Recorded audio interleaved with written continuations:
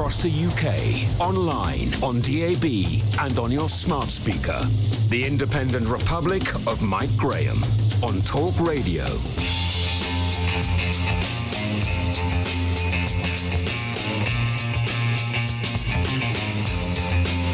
Good morning and welcome to the Independent Republic of Mike Graham, right here on Talk Radio. It may well be that Britain is closed for business, but the Independent Republic is very much open for business and will continue to be open for business. Britain is, ladies and gentlemen, officially closed. Don't go to the pub, don't go to work, don't get on a train, don't go on holiday, don't go out for lunch, do not go out for dinner, don't go to the gym, don't go to the cinema, don't get on the bus, don't go to the shops, don't get anything delivered, don't visit your elderly relatives, and whatever you do, don't panic. So, if everyone's following the advice from the Prime Minister, how come the Underground was so full this morning? I'll tell you why. It's Sadiq Khan who is to blame. The Mayor of London has decided, in his wisdom, to change the public transport schedules to weekend timetables. You know what that means? It means that the Underground trains run every 7 minutes instead of every 2 minutes.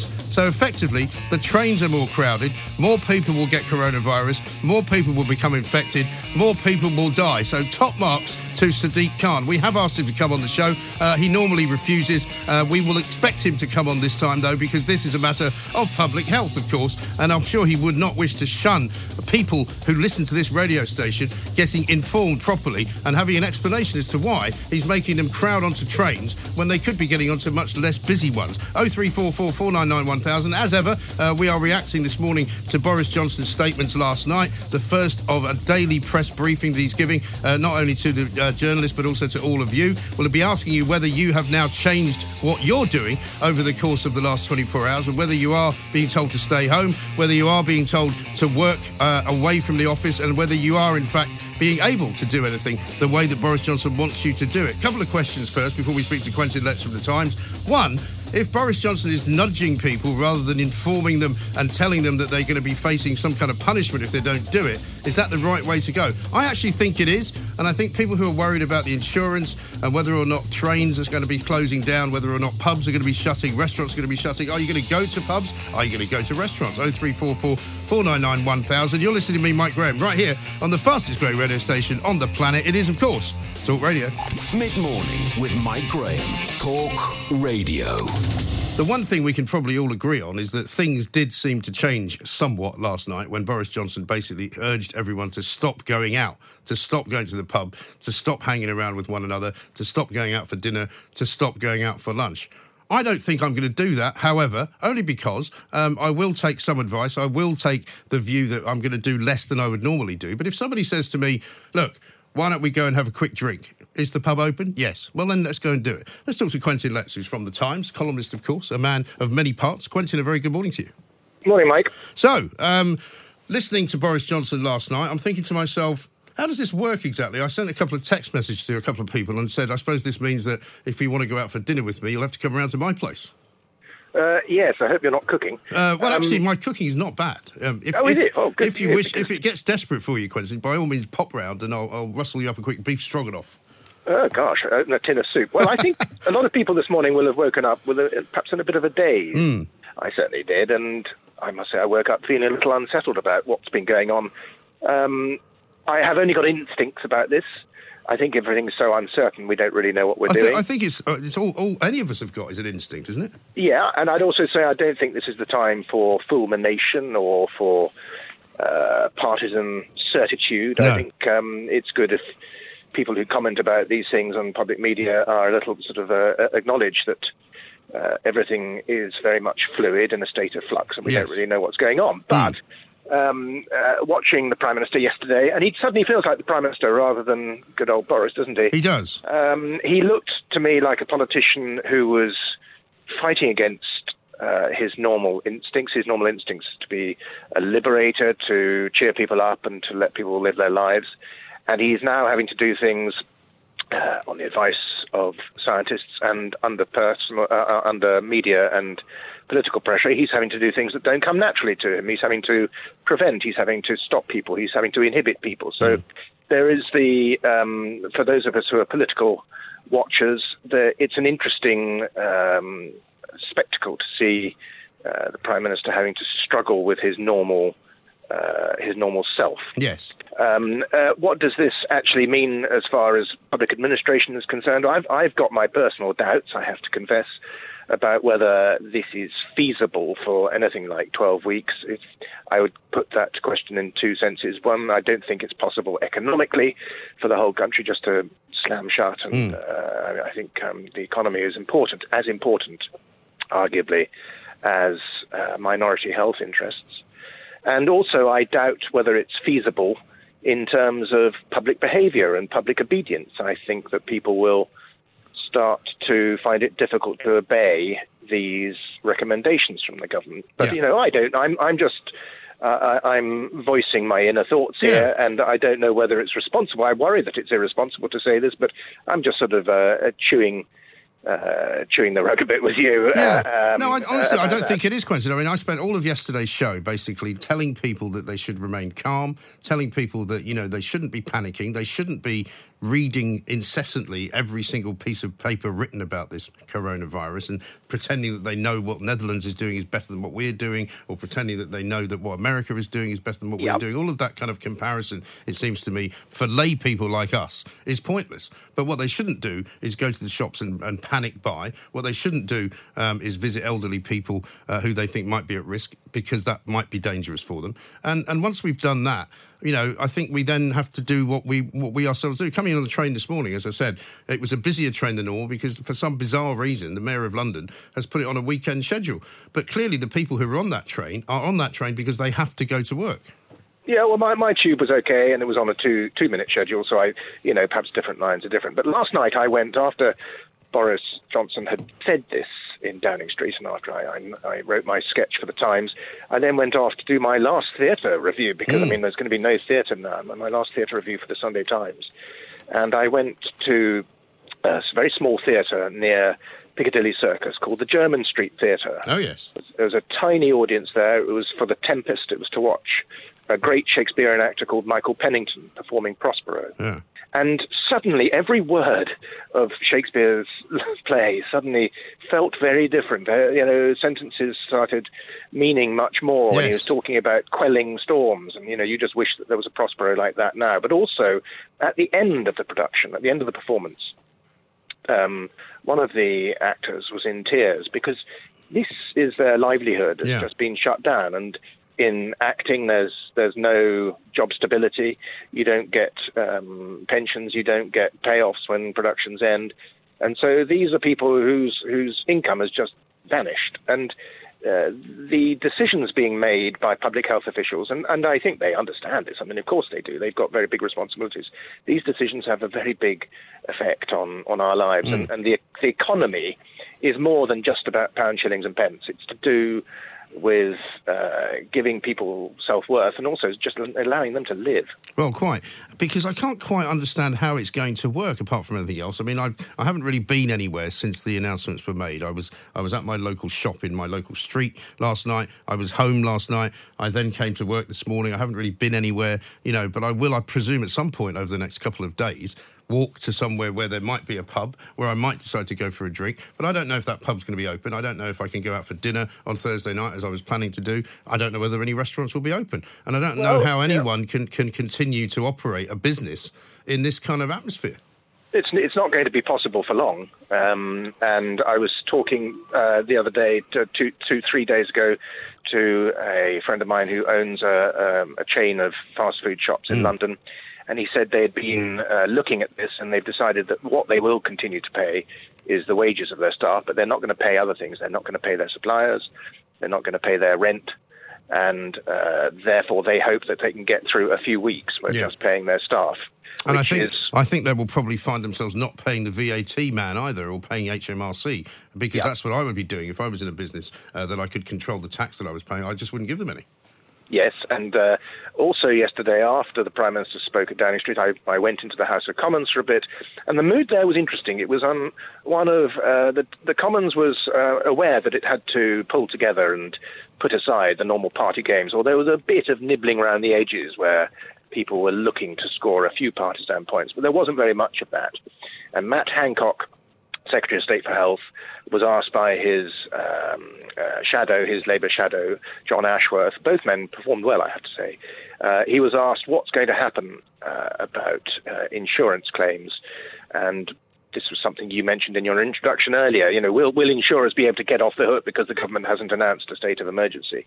And Mr. Hancock said, well, the government is in discussion with the insurance business about this. So I think there's going to be a certain amount of political pressure on insurers not to try to wriggle out of their responsibilities. Yes, I think that will have to be an imperative, won't it? Because it would be unsustainable and completely unacceptable if people lost their livelihoods and could were financially ruined as a result of something over which they had no control. But we've already seen businesses shutting down. We've already seen jobs being lost. It looks as though people from Virgin Atlantic are going to be asked to work for 8 weeks without pay. Looks like some companies are going to do that as well. I mean, Carphone Warehouse we think is unrelated to coronavirus, but nevertheless, there's an awful lot of people who are going to be very, very poor this year. And people are already saying maybe we should just write 2020 off.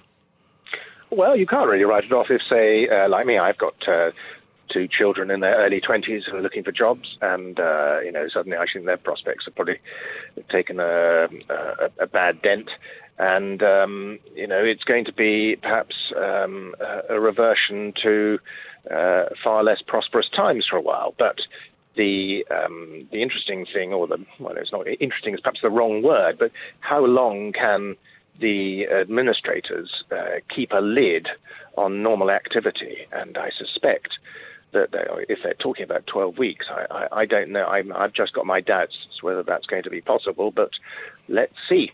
And what are you hearing from Parliament? Because, as you say, I mean, that's where you spend quite a lot of your time. I saw a bunch of MPs last week when we were down on Parliament in College Green for the budget. Many of them were saying that they're coming to an end of their session at, I think, the end of next week anyway. So are they going to try and just go to that end? Well, there will be some people who say, well, Parliament must sit because this is an emergency, but at the same time, there will be others who say that the House of Commons should not be acting as some sort of mass vector of potential bugs. I suspect that the Commons will go on its normal Easter break, which is meant to be happening on the 31st of March, and will come back in the normal time. I think they'll try to gain a certain amount of normality. But, it will also be important, as the government admitted yesterday, that their action should be open to democratic scrutiny. At a time like this, you don't want ministers suddenly taking sweeping didactic powers without an element of parliamentary oversight and scrutiny. And that's happening today. There are select committees happening today. Just now I was walking down the House Commons into the House of Commons, and I saw the father of the House, Sir Peter Bottomley, who's 75, so he's ignoring the advice for older people to stay indoors. And Jeremy Corbyn was in the House of Commons yesterday, and he's aged 70. So I think you've got to allow people in public life like that who are older to go about their business and to be not to have to obey the rules that other people are being asked to follow. But in that sense, then, why should anybody obey them? Because I take your point. Well, because I think you have to admit at a time like this that Parliament is a case apart. I mean, it sounds... well, it is, but I'm sure we could probably... the sort of thing that you and I would normally agree. We would normally be of the view that politicians should be in with the rest of us. But I think that special circumstances have to prevail when you're talking about the... I think I'd be happy, Quentin, making a citizen's arrest of Jeremy Corbyn and making sure that he stays behind the closed doors in Islington, to be honest. But I guess we'll just have to catch him. He's a fit old codger. He very much is, actually. I was talking to someone yesterday who's a friend of his who sees him quite often running around in Finsbury Park, and who said that he is, in fact, a very, very fit man indeed. But here's the other thing. I agree with Boris Johnson up to a point on this, that we are a civilised nation. We don't need to have kind of martial law. We don't need police and military people patrolling the streets. But the trouble is, everything that he has said is not necessary yet turns out to be necessary at some point. Has Quentin gone? I think Quentin has gone. Never mind. You see, you mentioned Jeremy Corbyn and strange things start happening. Very odd, that. We'll take your calls coming up because I think more or less finished with Quentin there. 0344 499 1000 is the number. Here's the point. Are you doing anything differently today because of what Boris Johnson said? You just heard Quentin there saying, well, Peter Bottomley, the father of the House, and Jeremy Corbyn are already ignoring the advice that are already ignoring the advice that that was being given by the Prime Minister yesterday, and they have turned up for work. And so why should anybody else not do that? Well, I think we've got Quentin back. Quentin, I was just saying, sorry there, I think Boris is right to say that, you know, we don't need to be forcing people to do things because we are a relatively civilised country. But everything that he said isn't yet necessary so far has become necessary. So, I mean, I wonder whether a week from now you and I will be looking out the window here of News UK and seeing sort of, you know, military patrols on the streets. Well, I certainly hope not. Me too. Be rather un-British, wouldn't it? You would. And I always think quite a good guide to his dad's army in this place this time. And do you remember the air raid warden, Mr. Hodges? I do. Who was always trying to boss people about. Well, there are always going to be people like that. Turn that light but off. I expect the British nature of things, but it may have changed, of course, is to go along with what the government asks you to do rather than bridling against what you've been told to do. And we don't, on the whole, like people in uniform telling us what to do. But perhaps a way to persuade people is to stress the positives and say, look, by going along with these recommendations, you're being more thoughtful and you're helping the NHS and you're helping your neighbours. I think that would be the approach they take rather than laying down the law and sending out air raid warden Hodges types to tell us to put that light out. Yes, no, I think you're absolutely right. Quentin, thanks very much indeed. We got you back just for that last moment there. Quentin Letts, sketch writer at The Times, of course. Parliament continues to operate. There will be select committees going on today. There will be people over the age of 70 who are basically defying what Boris Johnson has asked them to do. I want to know what you're doing. I want to know whether you feel as though you are under some kind of threat. I want to know whether you feel as if you are under some kind of order or whether you just are going to carry on as normal. And if you run a pub and if you run a restaurant or you've been in a pub or a restaurant in the last 24 hours, I want to hear from you. 0344 499 1000 is the number. We will be live streaming on YouTube, I hope, shortly. At the moment, there seems to be a little bit of a problem with it, so if you're looking for us on YouTube, we're not there yet, but we will try and fix that as soon as we possibly can. This is Talk Radio. Mid-morning with Mike Graham. Talk Radio. The Independent Republic of Mike Graham on Talk Radio. Welcome back to the Independent Republic of Mike Graham, right here on Talk Radio. We want to hear your stories, of course, today, because everybody who is out there has their own story to tell, and it may help other people figure out what's going on, because what we've got here is a government which is trying to nudge people into behaving in a particular way, succeeding in some areas, not succeeding in others. And people are saying to me, why is it that you're saying they've changed their view? Well, because every time they say something isn't necessary, it then becomes necessary. Let's talk to Jonathan Davis, economist and wealth advisor, a man who knows a thing or two about the true nature of what capitalism should be about. Jonathan, a very good morning to you. Thank you, mate. Delighted to be on the Republic. Very nice to have you back. We haven't spoken for a while. What are you making of it all? Can this economy be resilient enough to survive this, I suppose, is my first question. I have to say that there were problems in medium-sized companies, and particularly, for example, retail and discretionary spending areas, which were showing up in the last quarter of last year and in January. And then we got COVID. Then we got the Saudis slashing the price of oil. Right. Put it all together and you have a perfect storm. Your question is, can we weather it? Well, of course, eventually we'll weather it. But this is a sizable recession unfolding. Yes, it really is. And you've always been one of those who advocated not rescuing the banks when we did. So would you advise this government not to rescue anybody if, in fact, they go down? The problem is that when you don't do bailouts of systemically important organizations or companies like a major bank, it does create a huge, short, sharp shock to the system, and it therefore creates an immediate economic depression.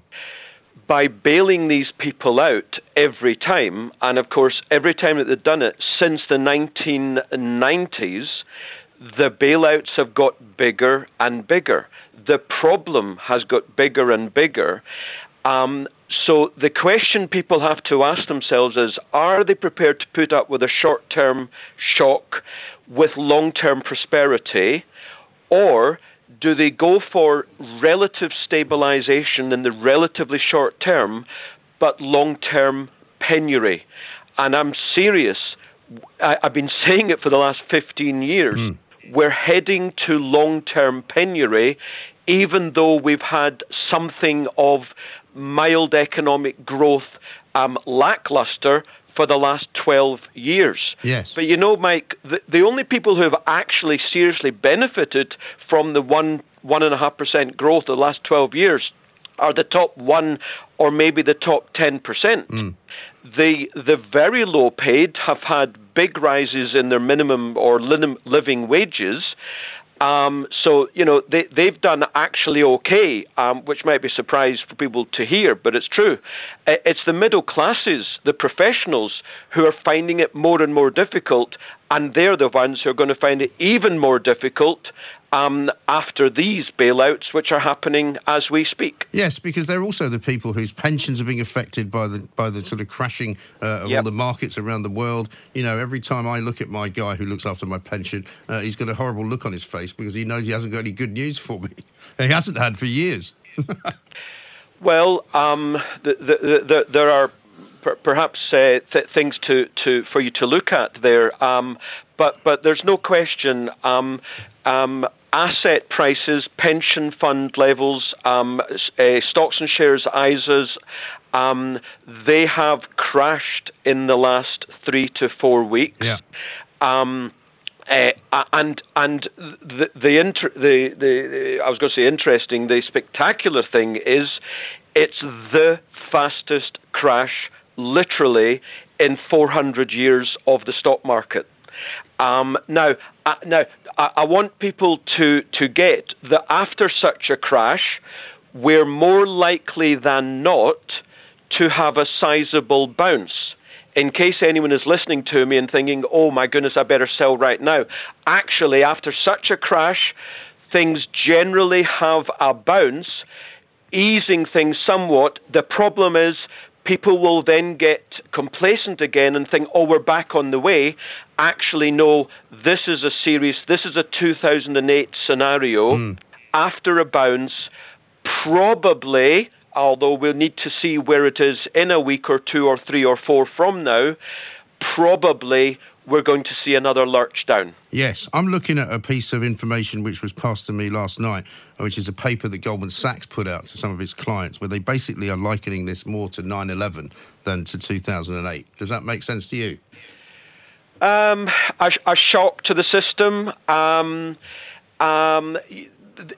They could argue that. I mean, it makes sense, yes. I actually see this as at least as big as 2008. Why? Because, as we know, 2008 was caused by the world was awash with debt, which ultimately became unsustainable. Well, I've got news for you and your listeners. Until a month ago, there was even more debt than the peak in 2007, 2008.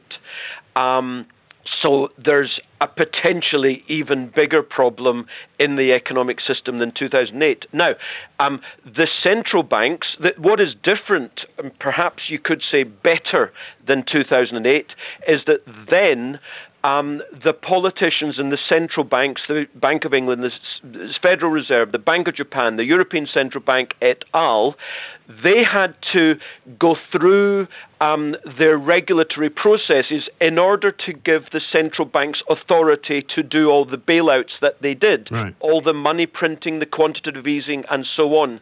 The central banks have all the tools that they need, and they are using it like Billio. The U.S. Federal Reserve has slashed the interest rate 1.5% in 2 weeks. They have put out nearly $3,000 billion, $3 trillion. Even the little Bank of England's done a few $100 billion. So the ECB are talking about doing something, and they will do probably very imminently. In other words, unlike 2008, the central banks are acting quickly, and that's another reason why we are probably going to get a pretty decent bounce in asset prices pretty imminently. OK, but there will be a few casualties, and I've got a bit of breaking news, Jonathan, while you're on. Apparently, fashion chain Laura Ashley has said that it's filed for administration after rescue talks were thwarted by the COVID-19 outbreak. But Laura Ashley's been in trouble for a while, hasn't it? It's been in trouble forever. And we heard about Carphone Warehouse. Yes. And unfortunately, some 3,000 jobs are going to be lost. I doubt that actually to do with the virus. No, I agree. I think that's a move to how we buy phones. I mean, I know that when I did it online. Yes. But, you know, the guys who own the likes of Lakeside and the Trafford Centre and other shopping centres into INTU, they've just announced, a couple of weeks ago, a £2 billion reduction in the value of their properties. Wow. Because they've got so many empty spaces. And that's hardly surprising. Rents are absolutely huge. And one of the, we go back to 2008, one of the effects of bailing out the banks is we bailed out property. Yes. And property which should have collapsed, rents and costs of buying should have crashed, making it cheaper to use or to buy these things. No, they were pumped up again and again. So eventually, for example, in retail, and indeed anyone who wants to buy a home, eventually it just gets untenable and the chickens come home to roost. Yes, and the edifice comes crashing down. Jonathan, great to speak to you. Thank you very much indeed. Jonathan Davies, economist and wealth advisor there, with some very wise words of what is likely to happen to the economy in the coming weeks and months and probably years as well. And the government has to be very careful, as he said, about who it bails out and why. 0344 499 1000. We have got the live stream up and running, so you can now watch us with some delight, as well as listening to us on YouTube, on Facebook and on Twitter. This is Talk Radio. Planning for your next trip? Elevate your travel style with Quince. Quince has all the jet-setting essentials you'll want for your next getaway, like European linen, premium luggage options, buttery soft Italian leather bags, and so much more. And it's all priced at 50 to 80% less than similar brands. Plus, Quince only works with factories that use safe and ethical manufacturing practices. Pack your bags with high-quality essentials you'll be wearing for vacations to come with Quince. Go to quince.com/trip for free shipping and 365-day returns.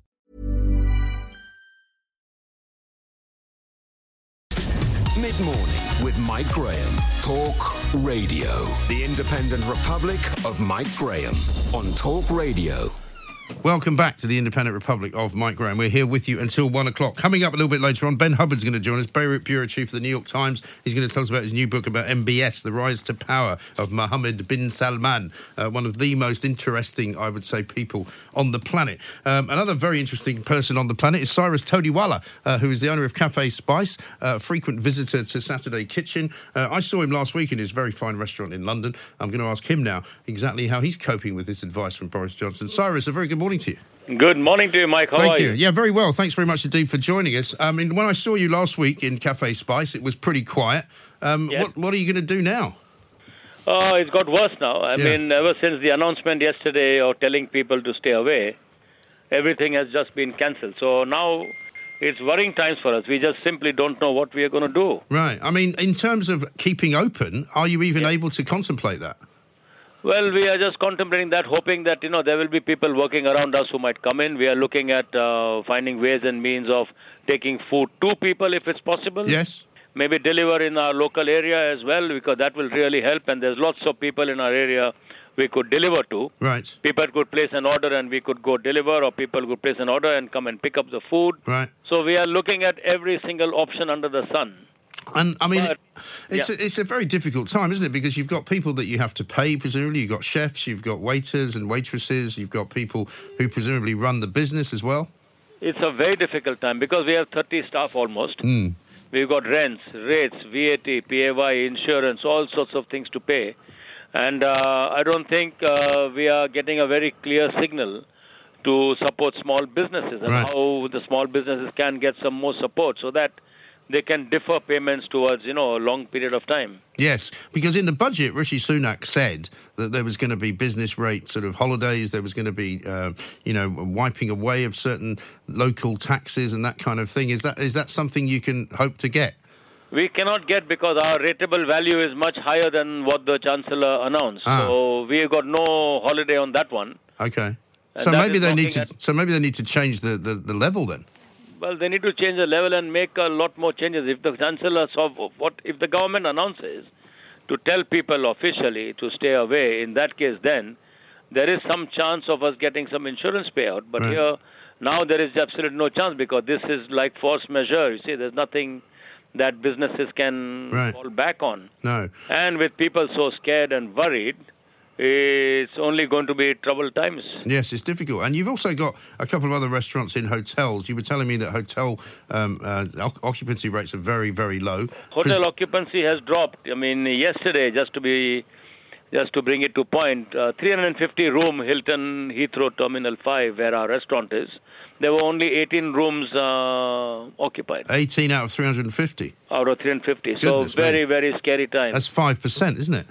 That's 5%. So even the hotels are going to have so much difficulty trying to cope. Right. And just the electric bills and all of that will just keep mounting. Yeah. And they also are absolutely, it's a huge thing to be able to trying to pay or to even imagine.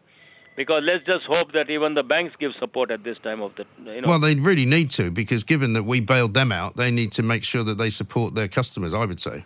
They need to, because all throughout the year, I mean, every restaurant, every operator uses a big overdraft facility which funds the banks anyway. You use the facility to pay them an interest. Mm. But again, it's the insurance companies as well that need to be considerate because it's because they say it's a virus, so there is no payment to a business. It doesn't interfere with the business. Right. I mean, how much more interference do you want with a business? Well, exactly. So what point do you make a decision, Cyrus, based upon whether you have to close or not? I mean, it's not going to take many restaurants a long time to come to that conclusion. Right. But then what do we do? Do we sack all our staff? What do we do? What do we do? It's terrible, and there'll be hundreds and thousands of hospitality people. Hospitality employs nearly 5 million people. Right. Can you imagine 5 million people going and falling on benefits? Yes. It's unbelievable. And what about the kind of the business in general? I mean, you're obviously talking to other restaurateurs. Yes. Everyone's scared. Yeah. Everybody is scared. I mean, we know people who supply restaurants. Yes. And they are in deep trouble. And then, of course, they can't get payments because the restaurants have got no money to pay them back. Right. So the supply chain itself is in very big ways in dire straits at the moment because they must be sitting on products and they must be buying provisions to supply. Sure. And suddenly the intake is so poor. So we don't know really. I mean, public are definitely afraid and scared. I mean, whether we take every single precaution. We are mopping the floors with Dettol. We are making sure all our staff wash their hands 500 times a day. Yes. Because, I mean, I'm one of those people, as you probably know, that will want to go out to restaurants. I want to support the businesses that I like. I want to be able to, help out as best I can. But I wonder whether there will be some kind of backlash against people like me from people who go, why are you doing this? Why are you not staying at home like the Prime Minister told you? But, I mean, you might get a backlash from friends, etc., Bobby. But the restaurants are overly careful anyway. Yes. The situation is that we have decided ourselves that if people come in, we will seat them on alternate tables. We will not use the one in between two tables. Yes. So that people at least a further distance away from somebody else. Sure. I mean, we are taking those precautions ourselves in the hope that some people will still come to us. Yeah. And would it be more helpful to you if there was a time limit? Like if they said this is going to happen for 2 months or 1 month or something? Yes.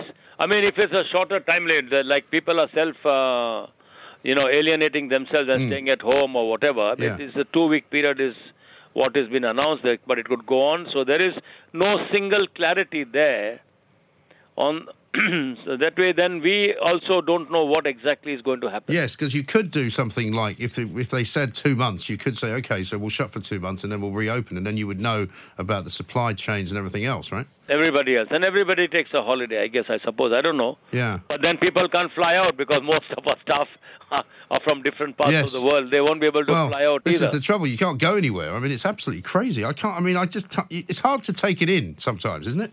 No, for us businessmen and small businesses like ours are really, really in a very tight situation. It's so tight that the scare is more than the fear of the disease itself. That's what I've been saying for a long time. I'm really sorry, Cyrus. I wish I could bring you 55 customers a day, and I shall try and do that. But I don't know what I don't know what's going to happen, and I'll hopefully see you soon. Thank you for talking to us. Thanks a lot, Mike. Good luck. Have a lovely day. Yeah, thank you, Cyrus. Cyrus Todiwala. What a fantastic man. Great restaurant, by the way, Cafe Spice. I can tell you some of the best and finest Indian food that I have ever eaten, personally. But, here's the thing. Absolutely unbelievable that if you run a restaurant, you basically don't know what to do about what has now been said to be the instructions of the government. It's remarkable. Let me just read this to you as well, by the way, because this I find absolutely despicable. This is from Dougie Brimson, who follows me on Twitter, who's a writer. I've been hearing stories about pensioners being scammed by people offering to get shopping for them, but stealing their bank cards and emptying their accounts. Please look out for the elderly around you, especially those who are most vulnerable and alone.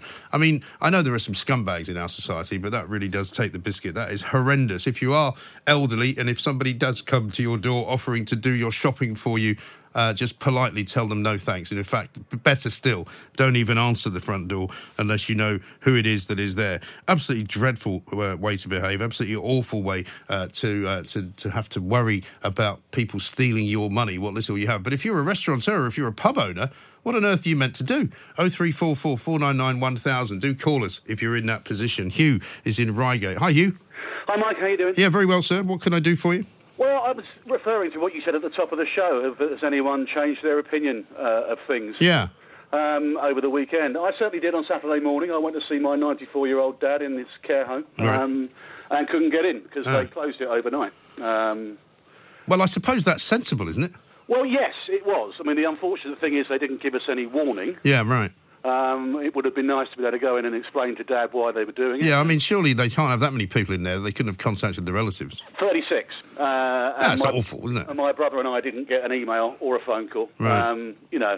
So, and that really brought it home to me. To be honest, I came home and had a complete meltdown. Because, I know you've got a mother of a similar age. Yes. Well, I'm not even sure when I can see her, because I was planning to go over to America in April. I'm not sure now if I can go. Exactly. I mean, and Dad is half a mile from me, and I can't talk to him. Right. And I suddenly thought, hey, 4 or 5 months of this. Is there no way to get a phone or something to him? Well, unfortunately, he's profoundly deaf and profoundly blind. Right. So all of those options, or not, almost blind. Yes. So it's very, very hard. And and I sat there on Saturday afternoon and thought, well, I might not see him again. Right. He's one phone call, one fall or one cold away from death. Absolutely. And how are they dealing with getting food in and out and stuff like that? Well, I don't know. Yeah, I mean, I'd spoken to the manager to complain about not being told, and she's sort of doing that, and presumably we'll get some sort of update, and I'll go and wave at him through a window and all that sort of stuff. Yeah. And what about this business of not going out? I mean, I'm sort of in two minds, really, because on the one hand, of course, I don't want it to spread any quicker than it would anyway, but on the other hand, I'm not going to not do anything. Well, no, I mean, I'm self-employed, and my business involves talking to people face-to-face, and, I'm going out this afternoon to meet a guy, assuming he doesn't cancel. Right. But, unfortunately, I don't think my business and everything is that important. Yeah? We have to trust the government that they will do enough to stop people getting evicted and make sure they can buy food, which, But I feel sorry for the people in charge, because they're clearly... Well, it's an impossible task, isn't it? I mean, whatever they do, it's never going to be enough for some people. Whatever they do, people are obviously going to die, no matter what. I mean, this Goldman Sachs thing, which I've seen, which is a report, which is there's no reason to believe that it's anything but a very true forecast of events to come. They're talking about the financial aspect of it, but also in America, they're talking about 3 million people dying. Exactly. It's an incredible situation, and I think we've all got to come to terms with that and start doing the best we can to be sensible whilst keeping ourselves above water. Well, because, as I said yesterday, and I will continue to say, by most people's standards, most people will be fine. Absolutely. Yeah. And, that's all you can do, isn't it? Exactly. And try and keep the ones that are vulnerable, safe whilst they're isolating. Absolutely. Hugh, listen, good luck with it, and I hope your dad is okay, and I hope you get to see him at some point soon. But I'm sure a lot of people will have that same problem, where you've got an elderly relative in a care home, and the care home has been basically locked down, but the person that you want to see is not really capable of using a telephone, or can't really hear the phone, or can't really hold a phone. It's a really, really tough time for so many people. It really is a nightmare. Absolute nightmare. The Independent Republic of Mike Graham on Talk Radio. Welcome back to the Independent Republic of Mike Graham right here on Talk Radio. I've just been sent some information that British horse racing has been suspended until the end of April, despite the fact that 2 race meetings were scheduled to take place behind closed doors today. But as of tomorrow, apparently, all meetings are being closed off. Lots of you sending me very nice screen grabs of the planes currently flying all over Britain and all over the world. But I tell you what, I haven't seen any in the air. Obviously they're there, but they may well be all empty, because there's an awful lot of people who can't go anywhere. You can't fly to America. You can't fly to Europe. Where on earth are they flying to, all these planes? That's what I want to know. But thank you very much for all the information. Let's talk about St. Paddy's Day, though, because it is St. Patrick's Day. Normally speaking, there'd be loads of... In fact, we were supposed to have a visitation from Borough Market who were going to bring us a load of cool Irish goods, cheeses, beers, wines, all sorts of things that were going to come to us and we were going to enjoy. But they've cancelled that because of the coronavirus outbreak. Kevin McCowan, however, is here with us. He's normally in Dublin. Right now he's in Kildare. Kevin, a very happy St. Patrick's Day to you. Thank you very much, Mike. Happy St. Patrick's Day. Yes, I imagine it's a bit quieter than normal, is it? It's pretty much dead everywhere. All of the parades were cancelled all around the country. I'm sure you saw all of the pubs were closed across the country. So that's a shocking thing to have to happen in Ireland, isn't it? Yeah, the country is essentially on lockdown. So the only things that are open are the pubs, the pharmacies, and the shopping centres like the Tesco's and whatnot. So are they actually adhering to the pub ban? Because I got a message from somebody over in Ireland last night saying, yes, of course all the pubs in Dublin are having to shut down, but if you go to rural Ireland, that won't be the case. So you can tell me, because you're in rural Ireland. I haven't seen any of the pubs around here open. I mean, I wouldn't put it past publicans down the country where it is quite rural. And, there's a lot of towns and villages in Ireland that have populations of 10 or 15 people. I wouldn't be surprised if they were open, but all of my friends and everyone in my circles, they've been adhering to the ban, and they've been staying inside, really. And what's the lockdown like? Because obviously we're kind of moving into one here, it would seem. At the moment, it's still more voluntary than it is kind of all being ordered on us, but we're told that in London, certainly, it might get quite a bit more draconian. Yeah, so it is still voluntary here, and you'll find that a lot of the businesses are actually closing themselves. They're not being ordered other than the pubs. Right. Like restaurants and cafes, they're all closing down. I mean, it's fine. We're only kind of 3 days into it, so we'll have to see as time goes on. But at the moment, it's fine. Tesco and everything is still operating. Right. And have you got as many idiots there as we've got here taking stuff off the shelves till there's nothing left? Oh, plenty, absolutely. It was kind of bananas for the last few days. It's calmed down a bit now, and Lidl have actually brought in a vulnerable shopping hours for the elderly. So between 9 a.m. and 11 a.m. every morning, elderly people can go and shop, so they're not, being subjected to all of this panic buying. And that's a good idea. I quite like that. I saw that there was a place, I think it was an Iceland store up in Belfast that was doing that. Yeah, so Lidl have brought that in across the country. So, as far as you're concerned, Kevin, you're normally working in Dublin. Are you working from a remote location then? Yeah, exactly. So I'm working remotely down in Kildare. I've come down to the folks. My girlfriend has come down as well, so she's also working remotely. Right. So we'll be camped out here for a couple of weeks at least. Because my housemates in Dublin, some of them aren't working remotely. They're still being expected to go in and out of the office, so we're trying to isolate as much as possible, It is tricky, isn't it? I mean, I was on a train here in London today, and obviously an awful lot of people on the tube are going to work because they don't really have a choice. Yeah, I mean, I was quite lucky insofar as I I live quite close to my office, so I only had to walk. But even then, I was being subjected to people in the office who were on trains and trams and everything, and buses. So that isolation has been cut, And what about the economy and what the government are promising to do to help businesses? Well, we kind of have to see what happens. I was listening to a podcast earlier, but David McWilliams, he's an Irish economist, and he's saying the answer is not necessarily to fund the businesses, it's to fund everyone with this theory. It's called helicopter money, where essentially everyone in the economy is given a lump sum, and it's what they did in Hong Kong to combat the the impact on the businesses, where everybody's given a lump sum of money, and they go out and they spend it in the economy to kind of generate growth. But I mean, I saw even in the UK, Carluccio's are days away from going into administration. They've got 74 restaurants across the UK and Ireland. Yeah, again, it seems to be companies that were already a little bit vulnerable, because I think Carluccio's was one which had already closed down quite a few branches before. Yeah, Laura Ashley is going into administration tomorrow. Well, it's expected to go into administration tomorrow. Carphone Warehouse isn't looking good either. Yeah. And these are relatively large brands too, so you can only imagine the impact this is having on small businesses. Well, I mean, just the pub business alone in Ireland must survive on the goodwill of the people and tourism and all the rest of it. Absolutely, and down, especially down like the west coast, southwest coast around Kerry, where it's quite rural, they live on their tourism season, which was supposed to start a couple of days ago, but everything is now closed down, and that's their livelihoods at stake, Yes, absolutely. Well, listen, Kevin, good luck with it all, and hopefully you've got enough stuff to keep you going for St. Patrick's Day and beyond. And can you do any kind of celebrating tonight? We'll probably just have a couple of beers in house. My brother's coming down to say hello, but his girlfriend works in a hospital and they live together, so he's coming down to say hello and to say goodbye, because we're not really sure when we'll see him again, Right. I know. Amazing. Absolutely remarkable stuff. Well, Kevin, listen, happy St. Patrick's Day, as I say. Thanks for talking to us. Kevin McCowan there from County Kildare, outside of Dublin. It has now been confirmed that Euro 2020, that's the Euros, will take place next summer in 2021. That's going to screw everything up, isn't it? Because everything's going to be out of kilter again, because you're going to go, what year is it? Is it the year the Olympics happen? Oh, yeah, it'll be the same year as the Euros then. No.